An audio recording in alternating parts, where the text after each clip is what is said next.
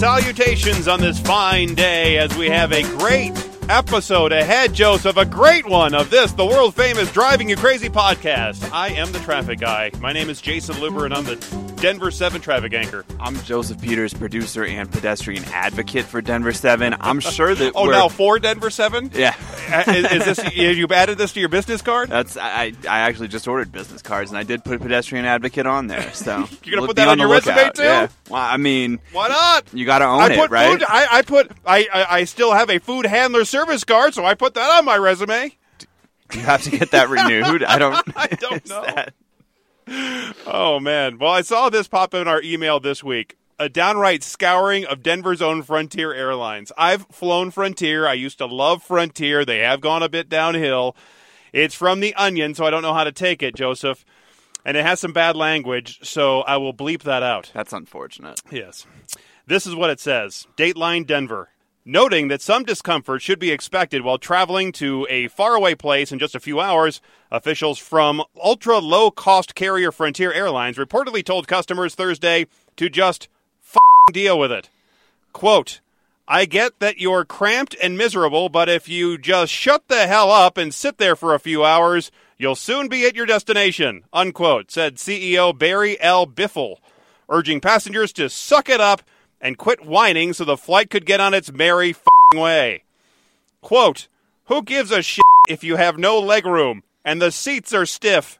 Soon you'll be 800 miles from where you are now, and it'll be like the last 2 hours of your life never even happened. You're the ones who wanted to save $150, so you're welcome, assholes, unquote. Biffle added that he didn't want to hear any bitching and moaning about wanting in-flight food options because everyone can just stuff their stupid faces when they land. Bravo. Isn't that true, though? The sad part about this scouring is that they're really not far off from the way that this ultra-low-cost airline really treats people. No, they're not. Do you recall, I believe it was last Christmas or 2 Christmases ago, Frontier Airlines lost a whole bunch of luggage because of a snowstorm, and they had to juggle people around and whatnot.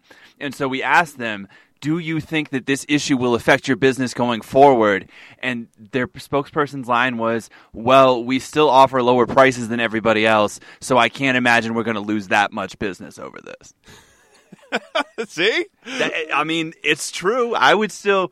If you told me I can ride an uncomfortable Frontier, uncomfortable Spirit with seats that are worse than bus seats with no padding and no legroom where my knees are knocking into the metal back of the seat behind me, but I can get to Boston, Massachusetts for $300 versus $600 flying American Airlines, boom, Spirit every day. Yep. I mean, you're right. Every person on those flights made the conscious choice to buy their tickets willingly. They did. The most important part of the flight is a safe arrival at your final destination, right? I mean, all the other stuff to make it more comfortable is just an added bonus. It's not required for the task at hand, which is flying a large aircraft full of humans from one city to another safely. Can I also say it is sad when Greyhound buses have more amenities than airplanes, yet that is where we are as a society. I swear to God, the last time I was on a Greyhound bus, this has held true for a few times now, you can plug in your devices, there's little power outlets right there, there's free Wi-Fi on there, free Wi-Fi, not $9 Wi-Fi. I recommend Greyhound to everybody. There you go. I like Southwest Airlines if I'm going to fly. And some of the perks that they have. The last time I flew first class was on my honeymoon, and it was after they offered us the upgrade for $50. And I think it wasn't on one of the major carriers. It was one of the lower ones. So it was just basically where you could sit in the front and your leg room was a little bit better. Right, you get the seat that you would have got normally on American Airlines. And because we were flying from Miami to Puerto Rico, they gave us drinks. Oh. So we were on the first class. So you can't beat that. That was nice. The last flight I took was on Frontier, actually. And it was out of Colorado Springs. I flew down to Florida to help my brother out for a few days. And they had this outbound flight listed at just $30. I mean, it was $30. It cost me another $25 to get my carry-on bag on the plane. So my flight going there was just $55. So I got what I expected. I got a seat on an airplane that well, unfortunately, it did take off a couple hours late, landed in Orlando just after midnight. You know, I tried to sleep in the terminal there at the Orlando airport. I've done this in the past where I've had to sleep at airports, right? But I found this really quiet, secluded spot there in the airport, but they were blasting their classical music. They were just blasting it really loud. And then every half an hour, they had this time check that was broadcast over the PA system. It would say, like, the current local time is 2:30. Thanks. That's what I wanted to know. Perfect. It just shut up already. I'm trying to sleep. It's true. When we were on a layover at the D.C. airport, we were there from midnight to 6, and we were trying to catch some sleep. And I don't understand why they need to vacuum that much that time of day. Because it was like the man was coming around with a vacuum cleaner every 30 minutes to wake up my wife. Meanwhile, I'm there playing my Game Boy trying to figure out what to do next. I think all those things are just a deterrent to keep people from sleeping on the floor at the airport. Right. Go get a hotel room, cheapskate. Yeah, but that's the thing. Why would I want a hotel room for just a couple of hours? I'm not going to pay for just. I guess they have those on East Colfax, but that's not the kind of place that I want to stay for just a couple hours of rest when I have a late flight. They do have those on East Colfax. Yeah, I can't imagine trying to clean up one of those places. I mean, imagine that. Yeesh. I mean, I think Frontier really is just trying to turn their image around, but it's going to take a lot of time, and it's going to take a lot of forgiveness from the traveling public, especially here in Denver, where Frontier used to be the number one airline, but not anymore. And I don't know what they can do anymore to make the traveling public like them again. I mean, I don't think the traveling public cares. I think a lot of them feel the same way I do, whereas I'm going to go with the best price, and I don't really care what the accommodations are. I think there's very few people that have the means to be able to pay for quality when it comes to airplane flights. Yep. Yeah, exactly. And, I think the worst day to be a chambermaid, February 15th in Las Vegas. Think about it. Here's reason number 1 not to ride on public transportation, Joseph. Parts of you'll get that eventually. I got it. Oh, okay. Don't worry. Parts of the London Underground will be deep cleaned every night after a dangerous superbugs were discovered. Industrial vacuum cleaners and magnetic wands will be used each and every night during the summer to remove metal particles, dust, oil, and grease from around 50 stations and 5 tunnels. It comes after researchers at London Metropolitan University found, get this, 121 different types of bacteria and mold on the trains. 121. No surprise. 8 of the bacteria discovered were found to be among the most threatening to human health. 8. With the Victoria Line deemed to be the dirtiest. I have not been on the Victoria Line, nor do I think I ever want to be. Our global listeners may be more familiar with that. 9 of the world's deadliest superbugs have been found on the London Underground. The movement of trains along the rail lines, air ventilation, and skin particles from passengers, they say, all contribute to dust on the network.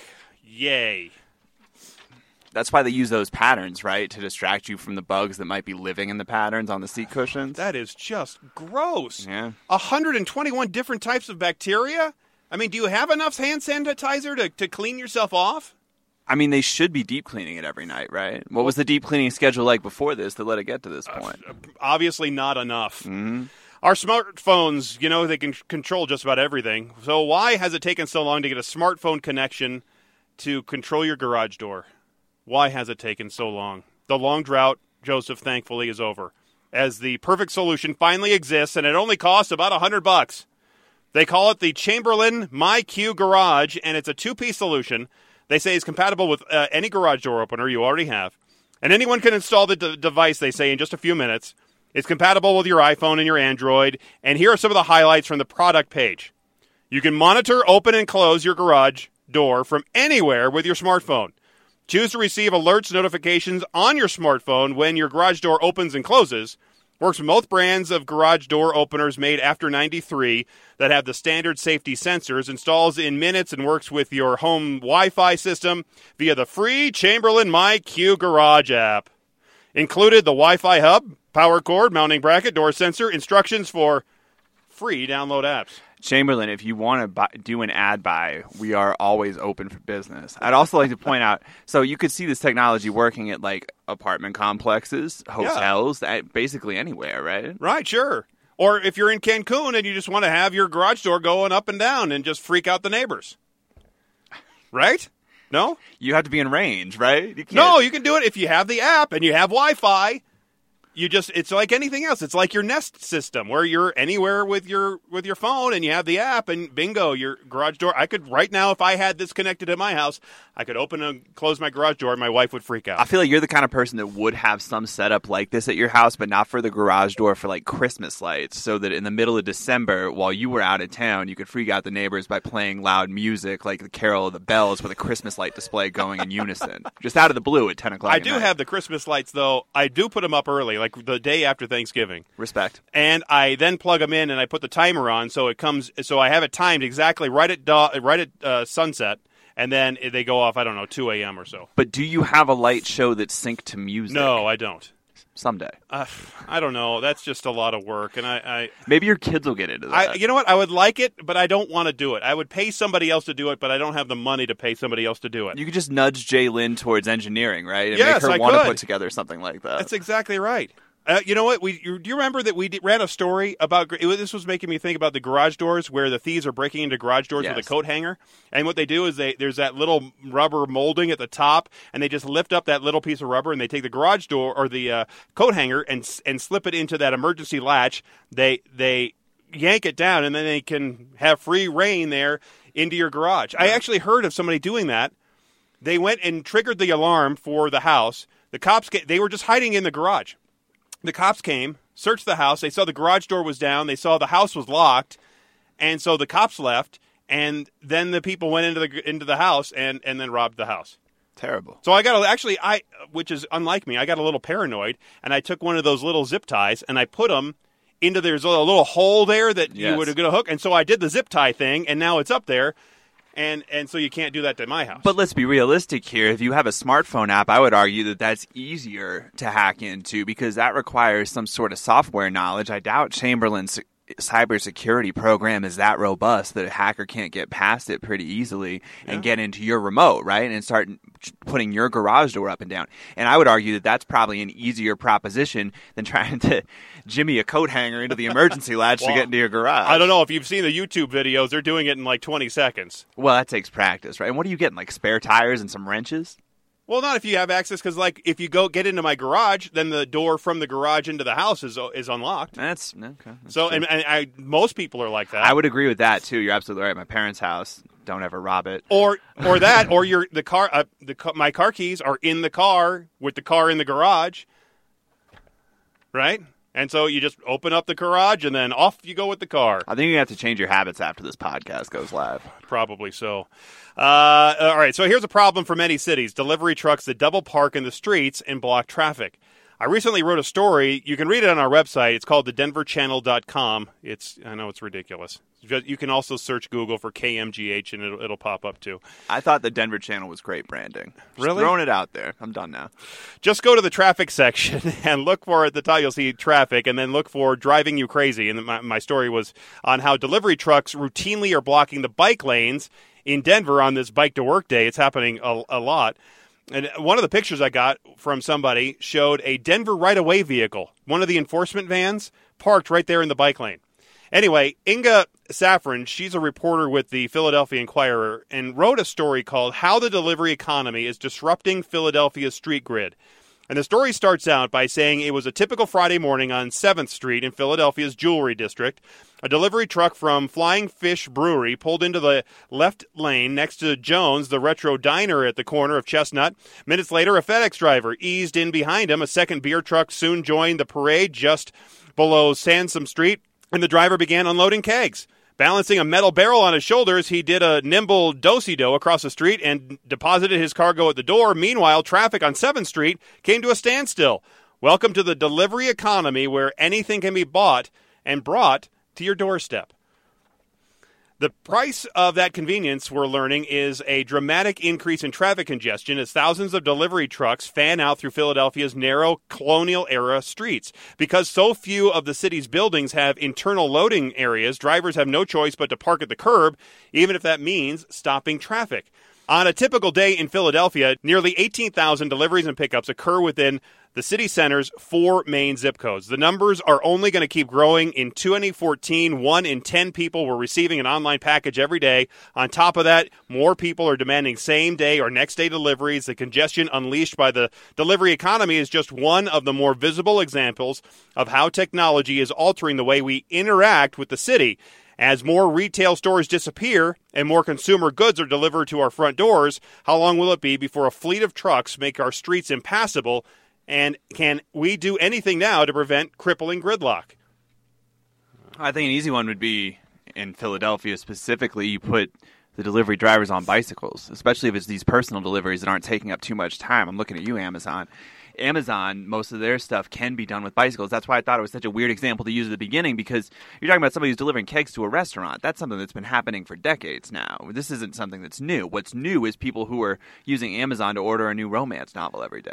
Traffic congestion isn't the only downside of the delivery economy. Parked trucks can reduce visibility for other drivers and greatly increase the danger to pedestrians and bicyclists. SEPTA buses, that stands for the Southeastern Pennsylvania Transportation Authority, are already having a hard time sticking to their schedules because of the volume of Uber, Lyft, and taxi drivers prowling the streets. When delivery trucks park near corners, they compound the problem by making it more difficult for buses to turn. Bicyclists are also affected. So many city bike lanes are now blocked by vans and trucks that the spaces really ought to be renamed delivery lanes. It seems like there are always 2 trucks per block, complained Eric Guerrera, a Penn design planning professor specializing in transportation issues who regularly commutes on Spring Garden Street's bike lane. Giving out parking tickets doesn't seem to be a deterrent, he said, because the delivery services have already built the penalties into the cost of doing business. Well, and it's hard to get the ticket to those drivers in the first place, because if somebody's parked in a bike lane and a bicyclist rolls up on it, what are they supposed to do? Stop and call 311? That's not really feasible, and they certainly can't make a cell phone call while they're riding their bicycle, so it just goes unreported. Well, and that's what Denver told me, is that they said just call the 311 number. Their right-of-way enforcement people would be out, but by then, I mean, the deliveries don't last that long usually. Exactly. They'd be gone.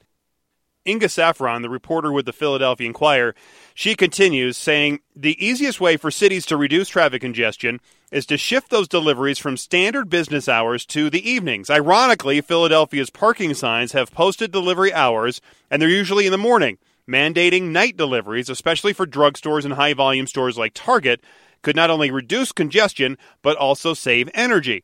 Some suggest the city should establish, quote, break bulk sites on the periphery, where deliveries could be sorted into smaller, more manageable vehicles, including bicycle-powered ones. If the city could also persuade various delivery companies to cooperate, the cargo could even be organized geographically, further reducing the number of delivery trips.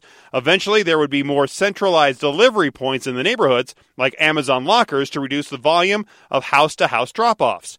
One of the big debates that freight specialists are having is whether traffic congestion will eventually level off once most of our consumer acquisitions migrate to the web and we stop using our cars to shop. Will we still run out to the grocery store for a quart of milk? For me, yes. It is an interesting story, and she makes a lot of good points. Look, I can buy just about anything I want on Amazon. I even just started using Amazon Pantry for the first time because now they have it in our area. Mm-hmm. And they're still, even though the potato chips that came, they were a little smashed.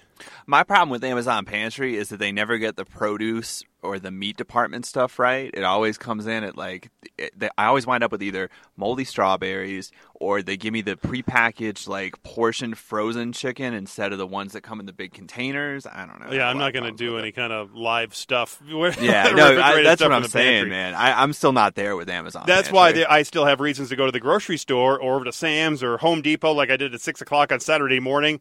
It's really hard to sleep when you have a schedule like ours and you get up for work every day at 2:20 in the morning. True. You know that. I want more 24-hour shops in Denver. That was the point I was going to make. There's not enough 24-hour stuff in this city in particular. And maybe it's because I come from Las Vegas before this, where everything's 24 hours, a grocery store, convenience stores, etc. But it feels like in this city specifically, it's very hard to find somewhere that's open 24/7. For anything, really. Even the grocery store down the street from me closes at midnight, which feels early. Yeah. Now, there are very few, because now my grocery store also closes, I think, at midnight or so, probably just to save money and to have fewer people wander around in there. But you're right. This Denver just never has been a 24/7 economy like Las Vegas, like Los Angeles, New York City. Right. The big metro areas. We're growing pretty fast, but still we haven't caught up in that regard yet. Exactly. It's definitely still a big, small city, I guess would be the phrase Yeah. for it. But I think that's the best kind of city to be in. So more delivery trucks are going to clog our roads and our bike lanes and our parking areas. I mean, that's just what's going to happen. I think actually the Swiss government has what they think is a perfect solution to the problem. Okay. I will detail that for you coming up. That was a good tease, It was. wasn't it? It was. Or no? No, it was. You wanted more. It was. Yeah. Well, coming up, I think the Swiss government does have what they think could be a perfect solution to the problem. They want to go underground because that's a piece of cake, right? Just start digging tunnels. I have that story coming up. Also ahead, imagine when you travel inside your hotel room from city to city. I'm not talking about like taking a cruise ship, which is great. I'm talking about something that could happen in the future. You have to say it like that when you say the future. That story and much, much more as the Driving You Crazy podcast continues.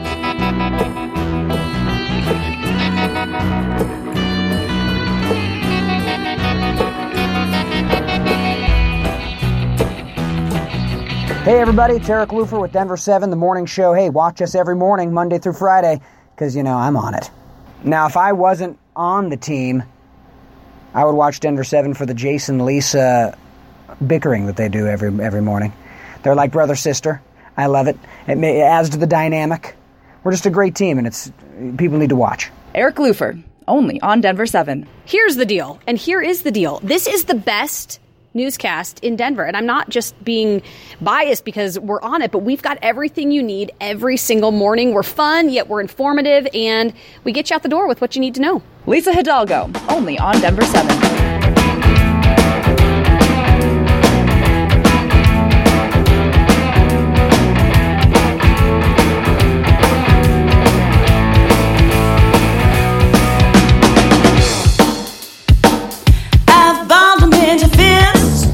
Welcome back to the Driving You Crazy podcast, where we want to wish you a very happy 4th of July weekend. And while we're at it, we want to wish everybody a happy upcoming holidays, like Labor Day, Columbus Day, Veterans Day, Thanksgiving Day, and Christmas. Why not? Okay. Those are the official federal holidays left for 2017, Joseph. Bring on Columbus Day, man. The Indians aren't very fond of it. I just like dressing up like a sailor. I bet you do, big man. By the way, did you know that 4th of July is actually not only Independence Day, but it's also National Barbecued Spare Ribs Day and National Caesar Salad Day? Those foods just don't go together, do they? Not simultaneously. Well, maybe in stages. July 5th, I found out, is National Apple Turnover Day, so I think we should make the switch with Caesar Salad Day and put Apple Turnover Day on the 4th, and then the Salad Day on the 5th. I like it. I mean, you know what? I think I'm going to send a letter post-haste to my congressman and make sure this gets done. I'm on the verge of outrage right here. On the verge! Outrage! National Fried Clam Day is on the 3rd. That would be a better day to match up with the Caesar salad deal. Maybe we should look at all the days and what's celebrated on those days and then shuffle things around so they're better paired together. Like Wine Day on the same day as Cheese Day. Okay. Italian Heritage Appreciation Day linked with Spumani Ice Cream Day. How about Build a Scarecrow Day on the same day as Postal Worker Day? I don't know. Maybe I should get a hobby. What do you think? I think we got too many days, man. Oh, every day has a day. I know. Well, and it gets difficult to track it. There is a website for that, nationaldaycalendar.com. I used to check that every day as a producer because we try to hit all these stupid holidays, and then you realize, like, there's a waste of time. Yeah, there's a lot of stupid holidays. Mm-hmm. National Spare Ribs Day. When is there going to be a Hyperloop Day? Not soon enough. Because the Hyperloop, if it ever happens, it's going to make commerce, especially shipping truckloads of things full of things, so much more efficient. The Hyperloop concept, if you didn't know, it's being worked out by Tesla CEO Elon Musk, where a pod-like vehicle would zoom through a reduced pressure tube from city to city at like 700 miles an hour. Maybe 703 even. Denver to Boulder in, 5 minutes? Yeah, right. Until that happens, one alternative that's being considered by the Swiss government is building a $3.4 billion underground cargo tube full of automated delivery carts. Carts. The plan is to dig a tunnel 150 feet below ground that would connect Zurich with other cities throughout that country. The tunnel would then connect to 4 above-ground way stations that would link the tunnel to a series of cargo transfer points, and the eventual goal would see the network expanded to include other towns. This is what I was talking about, to help solve the delivery problem there in Philadelphia. Okay. You just need underground tubes. That seems like a lot of infrastructure work, right? Yeah, of course it is. Now, they say this tunnel would run on renewable energy and would have 3 lanes for autonomous electric-powered delivery pods, which would speed through these tunnels at 20 miles an hour. Yikes. There would also be a separate monorail system that would whisk smaller packages at around 40 miles an hour.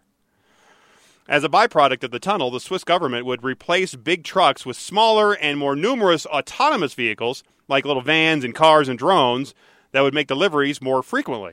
For example, rather than getting like one big delivery at the beginning of the day, businesses could get a constant stream of goods throughout the day from these little delivery vehicles.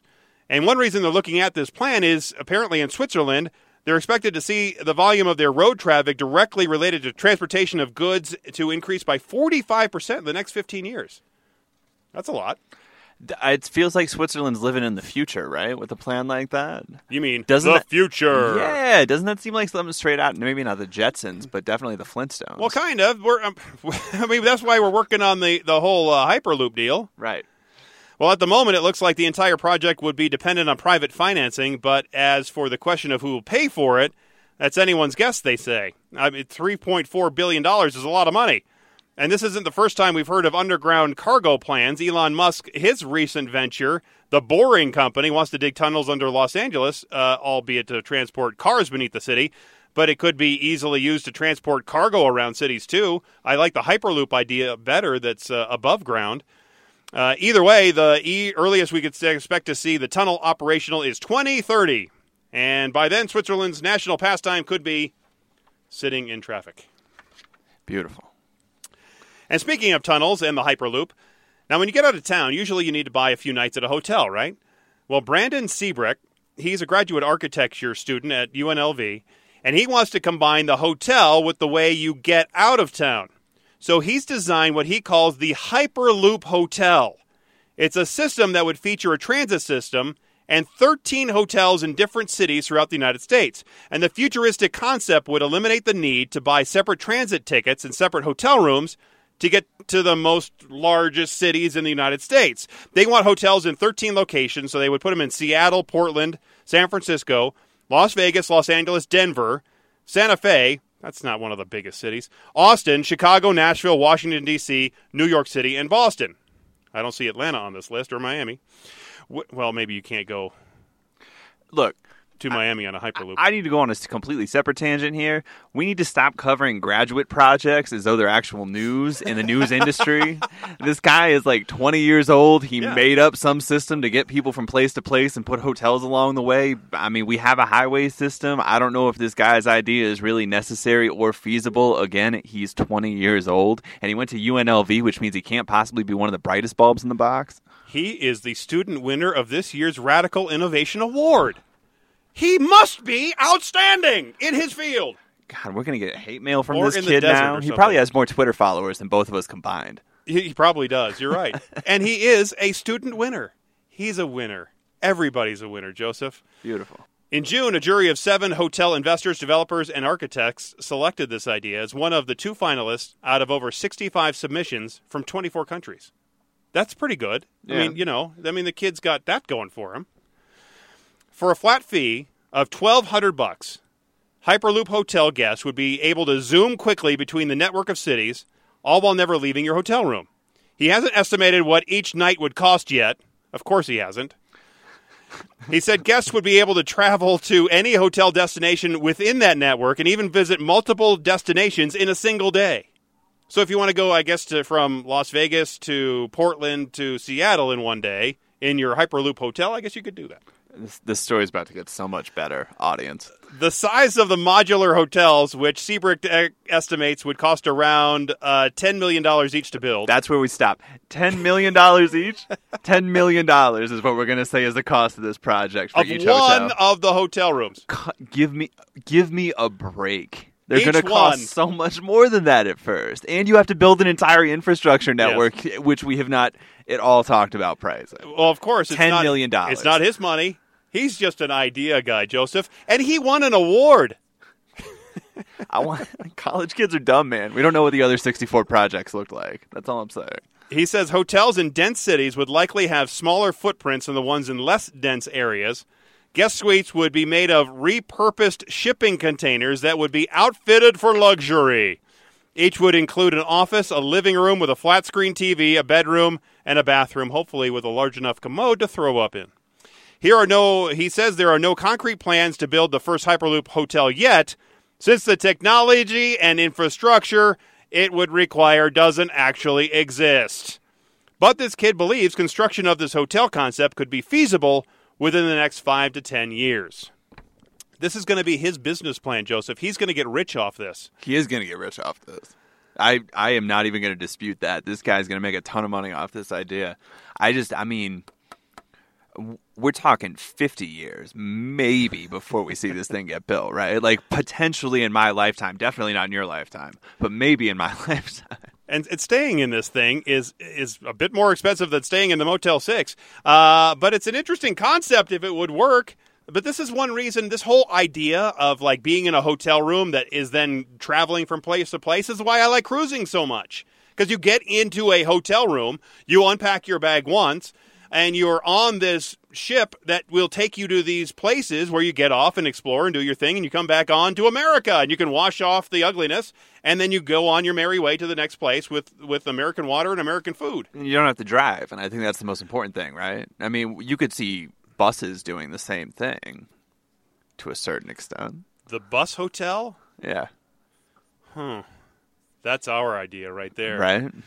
We can just have a series of these shipping containers on like, you know, where they do the triple tandem trucks, right? Yep. We can put 3 of them on the back of a truck, and we can drive you from here to Vegas. Love it. In 10 hours. For everybody who's ever wanted to sleep in a semi-truck, have we got the opportunity for you? The company Quote Wizard just released a study where they compared the best and the worst drivers by state and ranked drivers in America's top 75 cities. Here's their methodology first. They sampled incident statistics from users of their website with over 2 million data points, they say, and this is from 2016.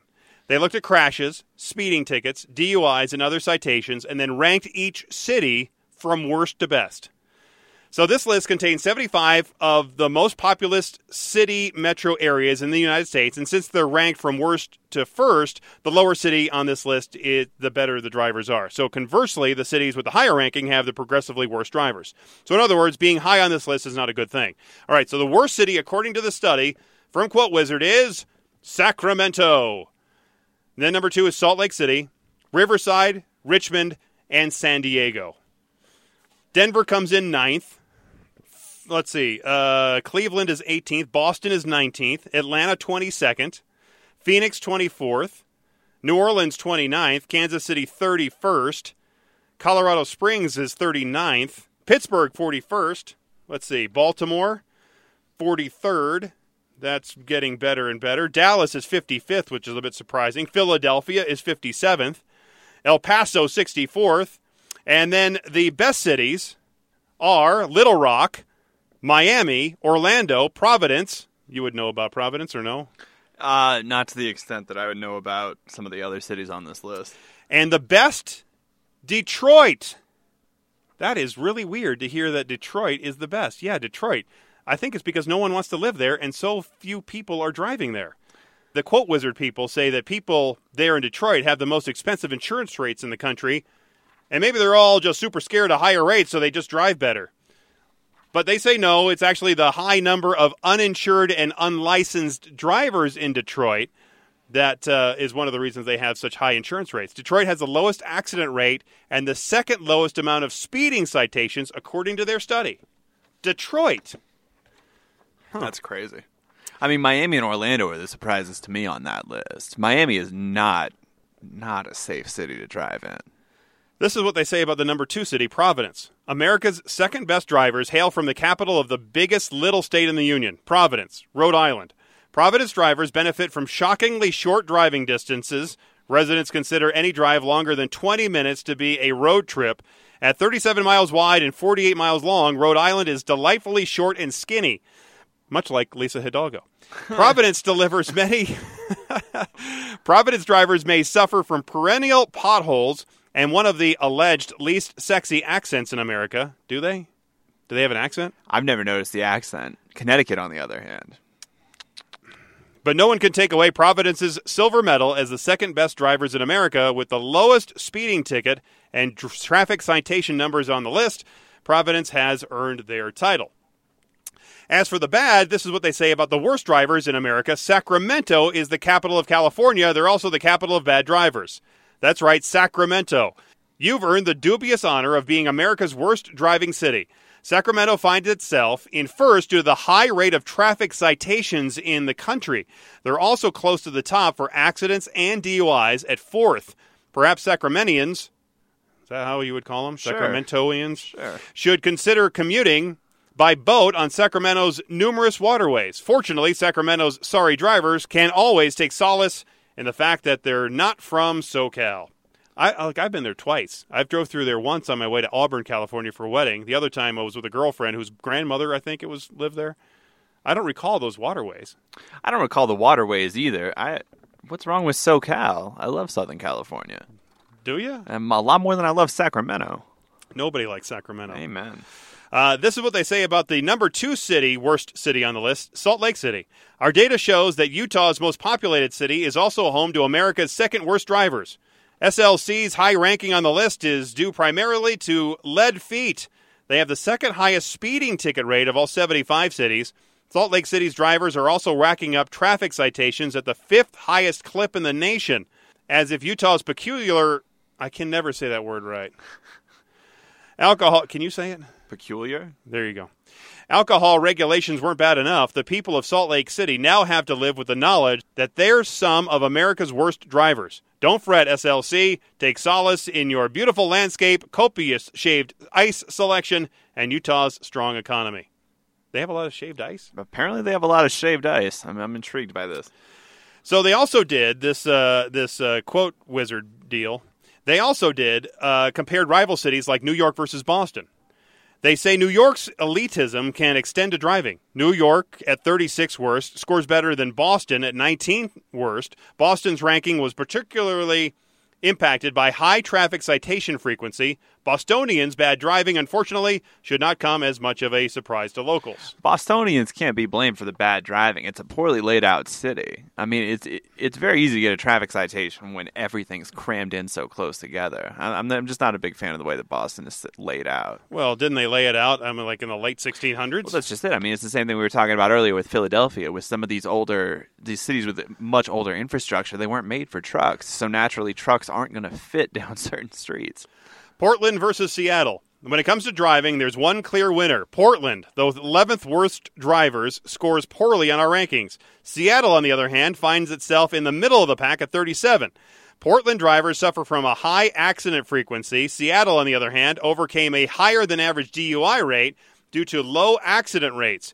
It looks like Portland is still stuck in second place. I don't know. I've been to Portland a couple of times, Seattle once. Is Portland overrated? It's okay. It's a lot like Denver. Okay. Except more hippie. And now, since they have pot too, I don't know. I mean, it's probably a dead heat, right? Yeah, Denver is still a little bit more cosmopolitan, I would say. Okay. L.A. versus San Francisco. Los Angeles, the city with the worst traffic in the country, is not home to great drivers. In fact, according to our research, they're the 6th worst drivers in America. Their ranking is hurt by some of the highest accidents and DUI rates in the country. Well, I would think you have so many cars there, you're going to have a higher accident rate just because of the volume of people and the number of crashes. Right, but Los Angeles is definitely like an Uber and Lyft city, too. I don't think you see a lot of Californians on the road out there unless they're making money for it. The Bay Area, with equally high DUI rates, is close behind in 13th place. The numbers are clear. Be careful when you're driving in California. Yeah, I can see that. Dallas versus Houston. I've heard horror stories about Houston driving, how long it takes and how bad the traffic is. Interesting. When it comes to drive, Jace Larson, he was back over. Where was he? I saw him over there. Anyway, he came from Houston, his last city, and he said that the traffic is horrendous. When it comes to driving, they have more similarities than differences. Both cities are close to the best driving cities on the list. Houston is 60th worst, a tad better than Dallas's 56th worst. Dallas lost to Houston due to higher accident frequency. It may be wishful thinking, but perhaps their driving similarities will bring both cities close together. Probably not. I mean, they're both pretty decent on this list, Dallas and Houston. Yeah, but I don't think the cities are anywhere close to being similar, are they?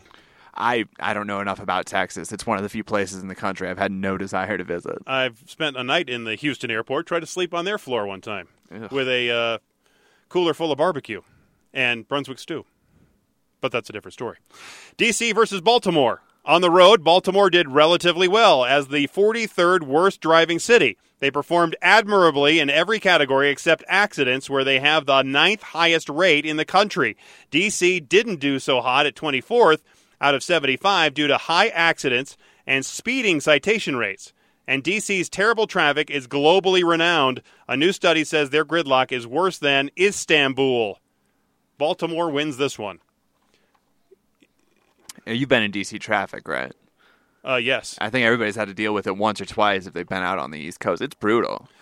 It is brutal. But then again, they have so many. It's like any place with rivers. You only have so many places to cross a bridge, across the rivers. It's true. And their traffic, I found, we drove through at 2 in the morning one time. There's nobody on the road. And D.C. is a totally different driving experience at 2 in the morning.